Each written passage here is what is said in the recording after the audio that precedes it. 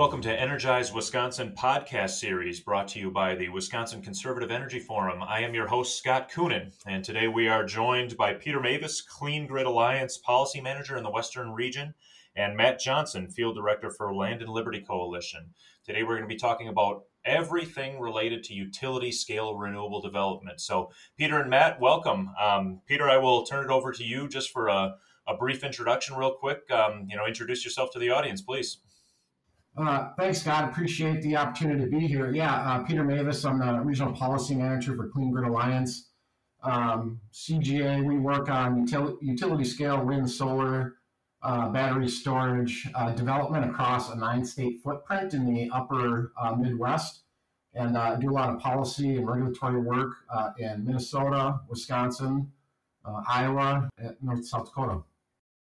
And Matt, Field Director for Land and Liberty Coalition here in Wisconsin. Take a second, please. Introduce, Land and Liberty and what you're doing across the state. Hi, Scott. Yeah, I'm Matt Johnson. I'm the Field Director for Wisconsin Land and Liberty Coalition. I build support for wind and solar projects across the state of Wisconsin. Land and Liberty formed a few years ago and is in most of the Midwest states. And our teams work to build support for these projects all across the specific states staffers are in. So I cover Wisconsin and do a lot of community outreach throughout the state. So I guess let's start with basic questions here, guys. First off, I guess I'll throw it over to you, Peter. Utility scale development. What is that? I guess what constitutes utility scale development, and maybe then just a follow up to that. What are you seeing across the Midwest and the states that you're kind of watching? What does that the utility scale market look like? I guess. Yeah, that's a good question, Scott. I think maybe a lot of people don't really understand that terminology. So utility scale development really is your large renewable energy generators of wind and solar that are going to be hooked directly up to the bulk power transmission system versus, a rooftop solar system or a small community solar garden system, which is going to be hooked to the distribution side of things. So these are very large projects, usually in the 50 to 300 megawatts, sometimes bigger for both wind and solar. And CGA, we've been working on wind issues for 20 years. In fact, this is our 20-year anniversary this year. And, we used to be called Wind on the Wires, and we rebranded a couple years ago because we just saw the market changing so much with the advent of utility scale solar development and the price points there, as well as battery storage coming into the market. So now we kind of cover all these sort of utility scale size potential projects across the footprint. We're still seeing a tremendous amount of development. The wind side of things is kind of still very active, but solar is really taking center stage. As you know, states like southwestern Minnesota, North Dakota, Iowa, South Dakota are as good of wind resources as you're going to find anywhere in the country. But we're starting to see a large shift to solar development. Minnesota's been very active. There's about 4 or 5 projects that are in the planning phase, submitted some permits before the commission in Minnesota. Obviously, Matt will talk about Wisconsin going gangbusters. And we're just really starting to see solar really kind of ramp up in states like Iowa and, on the eastern side of the footprint too, in Indiana and some other states. So it's a very exciting time. The Mid-Continent Independent System Operator, that manage the bulk power system through the central part of the country is showing just a huge, robust connection process for solar. So solar is really taking off right now, and there's going to be a lot of work to kind of get people comfortable with solar. It's kind of the same issues that we struggled with wind, but wind is obviously a lot more mature. So a lot of opportunities for continued development in the upper Midwest, and we're excited to kind of venture into the realm of this new solar era. So Matt, I guess before we get into too much else about this, what Wisconsin focus, what does that market look like for renewable energy utility scale in Wisconsin right now? For Wisconsin, we're seeing a significant increase in solar development, some wind, but it's probably about 75-80% of solar development. So there have been many projects that have been approved by the Public Service Commission here in Wisconsin the last few years. I think we're up to 11 utility scale solar projects that the commission has approved just in the last 3 years, and we have more on the way. And these are projects that are from eastern, southeast Wisconsin, western Wisconsin, central Wisconsin, southwest Wisconsin. All across the state, we're seeing a pretty significant increase in solar projects and then have some wind projects in development. But Wisconsin has pretty good solar resource, and I think those are most of the projects that are going to be happening in the future will mostly be solar. Yeah, so I went on to MISO, before this, and actually kind of looked up, what that queue looks like for projects just in Wisconsin at the state level here, and there's like 8,000 megawatts of solar, and obviously in the pipeline to be developed. And now, not all of that will get built, obviously, but there's over 2,000 megawatts of battery storage even now. There's wind as well here in Wisconsin. So, I guess my question to both of you to some degree, and I think all three of us are maybe a little bit new, within the last 5 years, give or take, to this industry, quote unquote. But, 5-10 years ago, states didn't look like this, right? I mean, there just was not this much renewable development. So, Peter, maybe if you want to lead off, but Matt, feel free to jump in as well. What has changed in the last decade here? I mean, that's a good question, Scott. I think there's a lot of things that have changed. One is huge advancements in technology, whether it's for solar or even wind for that matter. Renewables are able to compete in the marketplace with your traditional baseload generators, gas plants, coal plants, nuclear plants. Wind facilities have gotten a lot more efficient, and you can get a 50% capacity factor out of a wind turbine. And I think the other big piece is it's just market demand. I mean, whether it's utilities recognizing, the economic value of this stuff, or you have, which is very interesting and is going to be even a bigger slice of the pie, is the large commercial and industrial demand for renewables. When you think of companies big Fortune 500 companies that want to be, carbon neutral and some of these other things, they're seeing, wind and solar as great opportunities to achieve that. So there's a lot of forces in play, but really, I think it comes down to market forces and just people want to have access to more renewable generation. And what I would add too, and like Peter said, I think it's mostly driven by market forces. The technology just has become so efficient even the last 10 years. I think for the cost of solar power at the utility scale, it's had a tenfold decrease within 15 years. And so now you have a situation where wind and solar is cheaper than coal, is comparable to natural gas, and sometimes cheaper than natural gas. And that's why these coal plants are being retired in Wisconsin, is that just it costs more money to keep operating them, and it costs more monies for utilities and their customers to keep operating coal plants. And so they're transitioning pretty quickly to more solar, wind, and battery storage here in Wisconsin. So you've got inexpensive renewables, right? The economics have changed in the last decade. You have utilities that essentially want to buy the power from these sources, right? There's a very robust market across the Midwest. Basically, all the utilities have some sort of carbon reduction goals or renewable procurement goals. So you've got, the market kind of lining up in that way. Let's talk for a second about challenges. Obviously, I think, Matt, I'll direct this question to you first, but, we don't necessarily see a lot of these projects as total slam dunks, right? There are some challenges, to the development of renewables at such a large industrial scale. What are you seeing across the state? What are some typical issues, I guess, that we're running into with, particularly, obviously, if solar development is kind of the future the next 5-10 years, what are some of the challenges you see there? Yeah, some of the challenges stem from, needing participating landowners to voluntarily participate in these projects. And so obviously developers work with folks who are landowners and farmers who want to participate in a large scale solar or wind project. And so those folks obviously have to be found and talked with to see if they're interested in being part of the project. And so that can entail, years of outreach and work and answering questions, which is totally normal.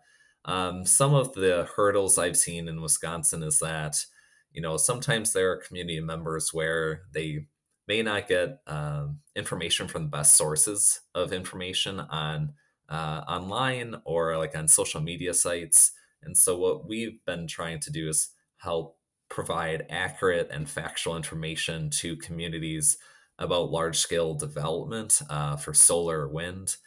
Some concerns, that we've seen in Wisconsin, I think are pretty common to other states, whether it's folks may not want to look at solar panels or wind turbines. And I think for solar projects, the developers that have been operating in Wisconsin and developing projects have worked with, local community members or neighbors in addressing those visual concerns, whether it's planting trees or bushes. But we've seen those visual concerns come up. Another one that is sometimes more specific to Wisconsin is in regards to farmland and land use. So for wind, obviously it isn't as relevant because a wind turbine base may only take up quarter or half an acre. But for solar projects, they're often on dry, flat land that's usually agricultural land. And so there are some community members where they may not want to see solar panels on ag land that could be used for growing crops. And so we address those concerns and talk about how the owners of the land use their private property rights to voluntarily participate in this project. Talking with landowners and farmers across the state who are part of these projects, one of the main reasons they're participating in the project to begin with is to diversify their income and just stay in business. For Wisconsin and other states, wind and solar is essentially a cash crop now. And so these farmers may still grow corn or soybeans or have cattle, but then they're putting part of their land on a solar project. And so we're working to address community concerns, whether it's the visual aspects of a solar project or land use concerns that community members may have. So those two are some of the typical concerns that we hear and try to address in presentations or one-on-one meetings or phone calls. And Peter, does that look similar, I guess, across the footprint of your states? I mean, is that touching on some of the main opposition that you see in some other states as well? Yeah, I would absolutely agree with Matt. I mean, I think he hit it right on the head. I kind of look at it, and there's kind of three buckets here. One is you have kind of the challenges at the local level. It could be landowners, it could be so the visual impacts, some of these other things, the land use issues, which I think is a great topic to talk a little bit more about. And then the other piece is kind of the regulatory framework in the various states. And I think about that in the sense of a state like Indiana, where you have permitting at the local level and Iowa as well. And so the counties can have a tremendous amount of input and impact on whether projects get developed in these local communities, unlike statewide siting like Wisconsin and Minnesota, North and South Dakota. And so a state like Indiana, a third of the counties in the state, if not more, are basically have moratoriums or zoning standards that are so strict that it essentially creates a moratorium. And so trying to overcome those hurdles through the public policy process is a big challenge. And then the last big piece, which we can talk a little bit more about, is there just isn't a whole lot of transmission availability left in several of the states, especially the ones that I work in.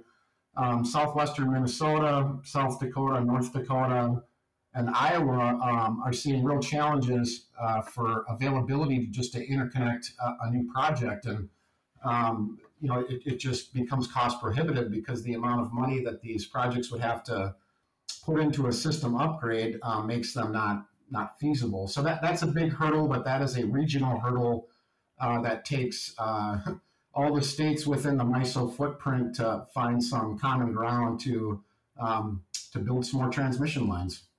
Yeah, I did want to bring up obviously the transmission issue, but let's zero in on the land use issue for a second because I think I'll confess I'm sympathetic to that argument to some degree. I grew up in what at the time was rural-ish Brown County, up around Green Bay area, and we were surrounded by cornfields, and my grandfather had a dairy farm, so I'm not a stranger to rural Wisconsin or to the ag economy, here in the state. I guess what do you guys say, to somebody who says, I can't eat a solar panel, right? I mean, what do you say to some folks, in a community that, genuinely don't see solar as fitting in the rural landscape or, fitting into the, ag-based economy? What are the arguments back to some of that? For some of those conversations, I kind of cover a few items in regard to land use. Like I said previously, these farmers are kind of deciding to do what's best for their family or for themselves, or passing down their farm to their family. With some of the commodities like corn being at the same or similar price as they have been for 50 years. Many of these farmers just are struggling to stay in business. And I know farmers across the state go out of business every year. And what I tell people is that oftentimes these farmers only put a percentage of their land on a solar project. They may still continue growing other crops or have cattle, and then are getting that land lease payment from the solar project to stay in business. For more background information too, even if Wisconsin got 50% of its electricity from solar power in the state of Wisconsin, it would only require less than 1% of the farmland or agricultural land in the state. So what we're really talking about is a very small percentage of the ag land that could potentially be part of solar projects in different communities across the state. And fundamentally, I think those private property rights of those landowners and farmers is pretty key, because they're the reasons the project will even happen, is because they're voluntarily participating in a project. And I think what we're going to see across Wisconsin and across the country is that these solar projects or wind projects are a form of cash crop. Also, for Wisconsin, we unfortunately throw away a lot of food. The DNR did a study in the last few years that for Wisconsin, for the average person, we're throwing away about 220 pounds of food a year. So we have a lot of food waste. So there definitely could be land that's used for solar projects that maybe previously was corn. And then in regard to corn, we have 37% of our corn grown in Wisconsin is just for ethanol production. So it's not used for feeding people or animals.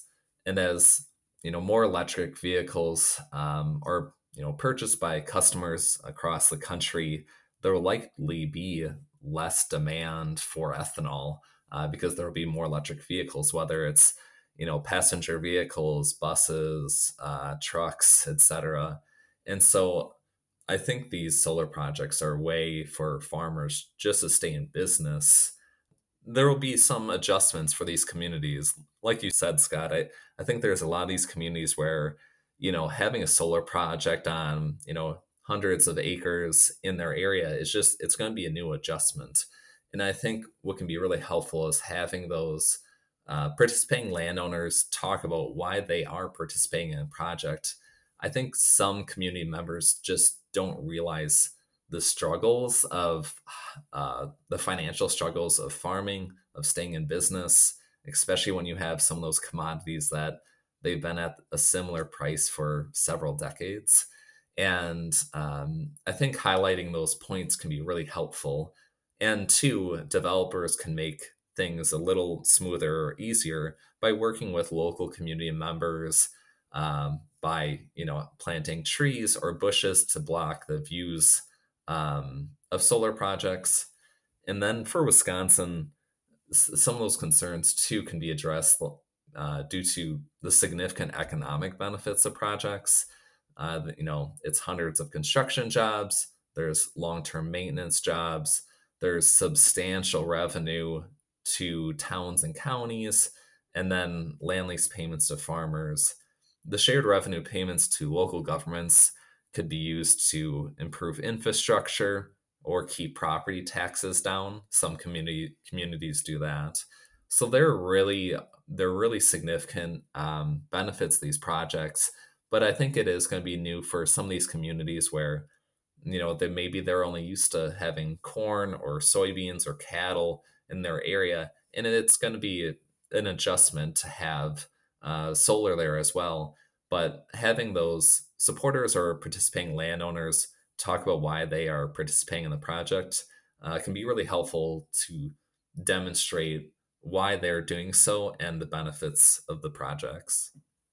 Matt, I think you covered it pretty well, but Peter, do you have anything else that you would toss in? I guess again on land use and what's your traditional argument? I guess to those kind of communities. Yeah, I mean, I think Matt did a great job of kind of summing it up, and kind of a theme is, for instance, solar on agriculture land. It's new. There's a very sense of newness here, and as you mentioned, Scott, kind of the ag community. I mean, the very traditional ways of using the land to do corn and soybeans and haying and all these other things, and this idea that you're going to take some of this out of production into solar it's just different. And I think there's oftentimes just this thought is like, well, that's not what this God-given black dirt is used for. It's meant to grow stuff. It's not meant to have solar panels on it. So I think there's an education piece and kind of learning and just getting comfortable with things changing a little bit. The private property piece is always, an excellent way to, talk about this stuff. If a landowner wants to turn his agriculture land into a subdivision or a strip mall or change it into, some other use, I mean, they sort of have the right to do that, and most people are comfortable with that. Another piece, too, that I think is important is that this is not, solar is not a permanent land use change. This is a temporary change in land use that can be easily reverted back to cropland. And then to sort of add to that, there's been a lot of discussion about, if you add a solar facility to agriculture land, what are the stackable benefits? What are the what they call ecosystem services that can be brought to these facilities? And that's where things like haying and grazing opportunities, you have water quality improvements, wellhead protection, drainage things that you can improve, soil restoration, and then you can do all kinds of different sort of vegetation management plans for pollinators and some of these other things. So I think talking about sort of those stackable environmental and economic benefits can also yield a lot of success in some of these communities. Yeah, I think I've always been pro butterfly, right, in my life. So I think if we can encourage more butterflies and bees out there, that's not a bad thing necessarily. I think as conservatives, you guys are hitting on a couple of things that I think are really important. First is the private property aspect. I mean, that has always appealed to me, as a conservative. To me, that is a linchpin of our American system, right? I mean, people have a private property right to develop how they want and make money, with what they own. And I think that is incredibly important to keep in mind for some of this. But Matt, I want to go back to one of the things that you had highlighted too, around ethanol production, because I am fascinated by how these different technologies and we have so much stuff happening in energy and energy use. And I'm always fascinated with how they work together and cross over, right? So obviously we're talking utility scale development, solar panels in a farm field, but there's a lot happening over in transportation as well with electric vehicles and switching our fuels over in the transportation sector. it's really interesting to consider that maybe in 15 to 20 years, the ethanol market doesn't look quite as robust as it does right now. What are we going to do in Wisconsin with, you said 37% of our corn grown? That's extremely interesting to me, and I don't know that a lot of people have maybe a long-term answer to that question going forward. So let's talk about one of the other aspects, one of the other technologies out there, piece of the puzzle here. Peter, I wanted to circle back on transmission for a second. Can you tell us, why don't we have enough transmission right now? Or is it just not in the right place, or, why do we need to build more lines? That's probably the most basic place to start.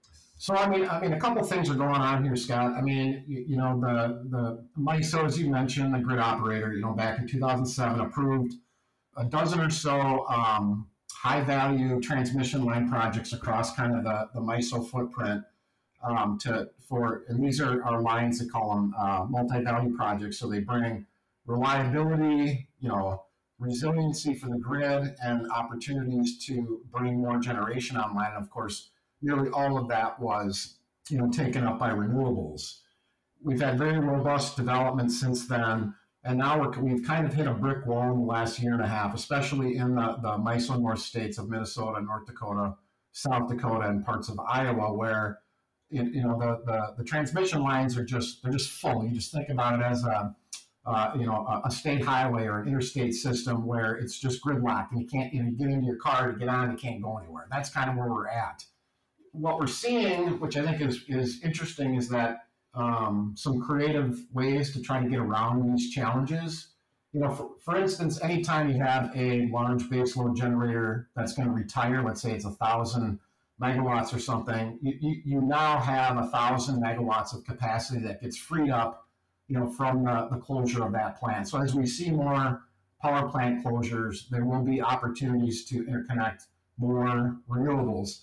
What we're also seeing, which Great River Energy in Minnesota is doing, is they're in the process of selling their Coal Creek coal-fired generating facility in North Dakota, and they're swiftly moving to renewables. But they also recognize that they can't get interconnection on the system as it currently stands. So what they are doing is they are taking what's called a net zero approach, and what they do is they interconnection points at some of their gas peaking facilities, like maybe a couple hundred megawatts for a gas peaking facility that maybe only run 10 or 15% of the time.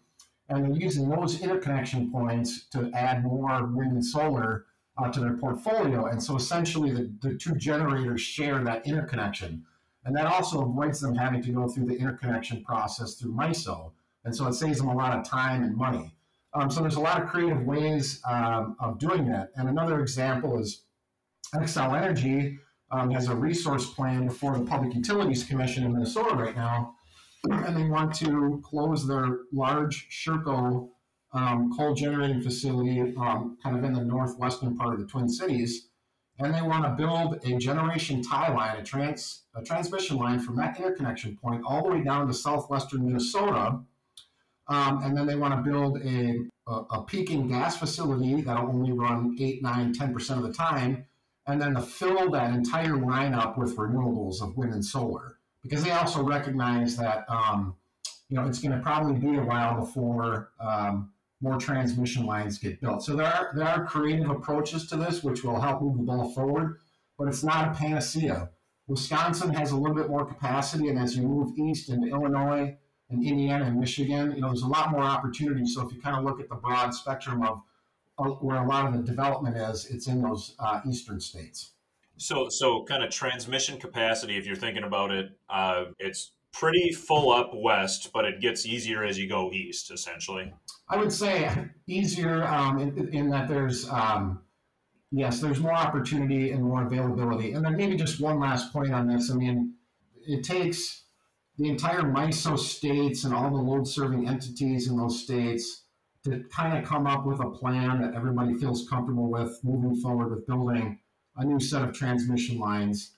But you run into questions about, well, who's going to pay for these? And if let's say you're in the MISO South states and they might say, well, I don't want to have to pay for a transmission line that's going to be built from North Dakota to South Dakota. I shouldn't have to pay for that. So it really comes down to what do you build, where do you build it, and who's going to pay for it. And right now, I think there's a lot of discussion about the who pays and who benefits from these lines. So there's a lot of challenges to overcome. And I think what you might start seeing is, like up here in the north, you have the Grid North Partners, the former CapEx utilities. It's about 10 utilities in Minnesota, Wisconsin, and the Dakotas. They all banded together and built a series of transmission lines. And I could see more of that happening kind of outside the broad MISO process. I'd like to zoom in on one thing you said, Peter, and a question to you, Matt.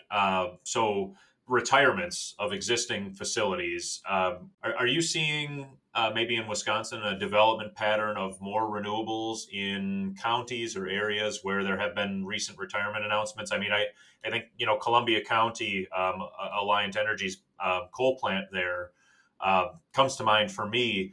Are you seeing that kind of pattern where, okay, we're for lack of a better term, we're unplugging something and we're looking to plug some other things in? Is that something that you see here in Wisconsin? Yeah, absolutely. I think because there's a lot of transmission lines and substations near where those coal plants are, whether they were retired in the last few years or will be in the next decade. I think those are some of the locations where there will likely be renewable energy projects. For Grant County, for that coal plant in Cassville that was retired, there's renewable energy development in that region of the state with a solar project and a few more additional smaller solar projects. In Sheboygan County, with the coal plant being retired there's going to be some solar projects around there. And then too, where there are coal plants right now, Columbia County with that coal plant being retired in 4 or 5 years, there's likely to be development there as well. And there's other areas of the state where there's a lot of transmission lines, there's substations where there will be more renewable energy development. And I know one of the main utilities in Wisconsin, WEC Energy Group, who owns We Energies and Wisconsin Public Service, they've announced plans to essentially phase out coal within 15 years.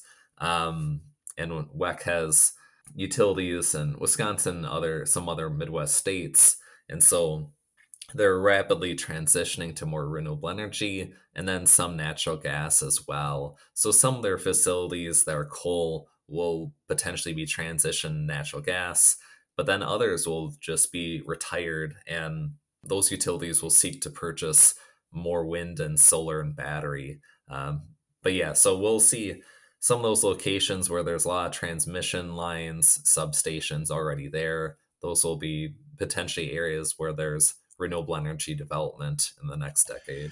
Okay, so bringing it back to the local level, I guess, one-off question to each one of you, I suppose.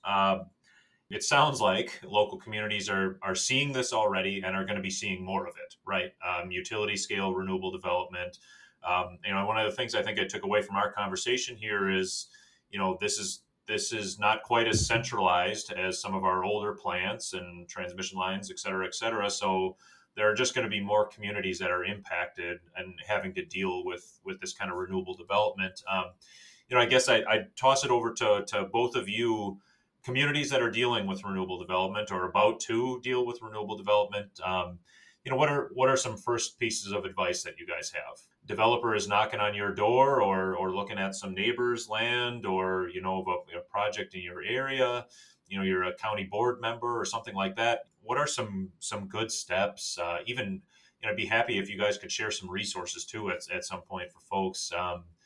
What advice do you have, I guess, for local communities, kind of dealing with this stuff now? Yeah, for local communities in Wisconsin, I mean, our effort, the Land and Liberty Coalition, is always more than happy to talk with local communities about these projects, benefits of projects, how projects are approved, what the process looks like. And there's information on the Public Service Commission website about solar and wind projects as well. developers will often have presentations about their specific project too. So there are some good resources out there. And there have been communities that have been very, very supportive of projects when they find out about the economic benefits for their local areas. So, yeah, the Public Service Commission has information on their website about these projects. There's other nonprofits as well. Here at Land and Liberty, we're always here to be a resource for local leaders across the state. And to be honest, I do a lot of outreach to county board members or city council members or town leaders about these projects and can answer their questions as well. Yeah, and Scott, I would build off that just a little bit. I mean, we obviously partner with Land and Liberty, and this goes back years ago when we, approached some foundations, said, we're starting to see a lot of challenges at the local level, and we think that we need to kind of expand, kind of this local outreach. And you fast forward all these years, and we have this very robust project across the entire Upper Midwest with Land and Liberty, and it's been very successful. On my side of things, I think, I work more on the legislative and regulatory side, but I pay very close attention and try to be helpful at the local level where I can. But my advice is we all need to do a better job of building and growing a diverse coalition in support of renewable energy development. Historically, it's been the developers, it's been sort of urban liberals and sort of urban environmentalists that really like this stuff, but that's not enough anymore. We need partnerships with organized labor. They can be very persuasive at the local level if they have an understanding that these are good local jobs that are going to be created with these projects. I think it's very important that we do more work with the various agriculture groups, Farm Bureau and Farmers Union, and the commodity groups to find that common ground so that we can all kind of coalesce around sort of this transition. And so building a broader, more diverse group of supporters, I think, can just help everybody from the state level, to the county boards, to the township folks, and to the individual landowners. So that would be my advice. Let's build the coalition, let's diversify it, and then, to Matt's point, get in there early and often, be transparent, and build those relationships locally, build that trust. That's very important. Yeah, that's kind of it's been one of the things that we've been trying to do here in Wisconsin. I think for a while, as the technology matures and starts to be deployed at a larger scale. The audience that you need to talk with about this stuff grows exponentially. So I agree entirely. Well, I guess I won't keep you guys any longer here. I appreciate you guys joining us. If you're just tuning in here, we've been joined by Peter Mavis from Clean Grid Alliance and Matt Johnson from the Land and Liberty Coalition. I appreciate you guys joining us. Thank you. Thanks, Scott. Appreciate the time. Thank you. You've been listening to Energize Wisconsin podcast series brought to you by the Wisconsin Conservative Energy Forum. Thanks for listening.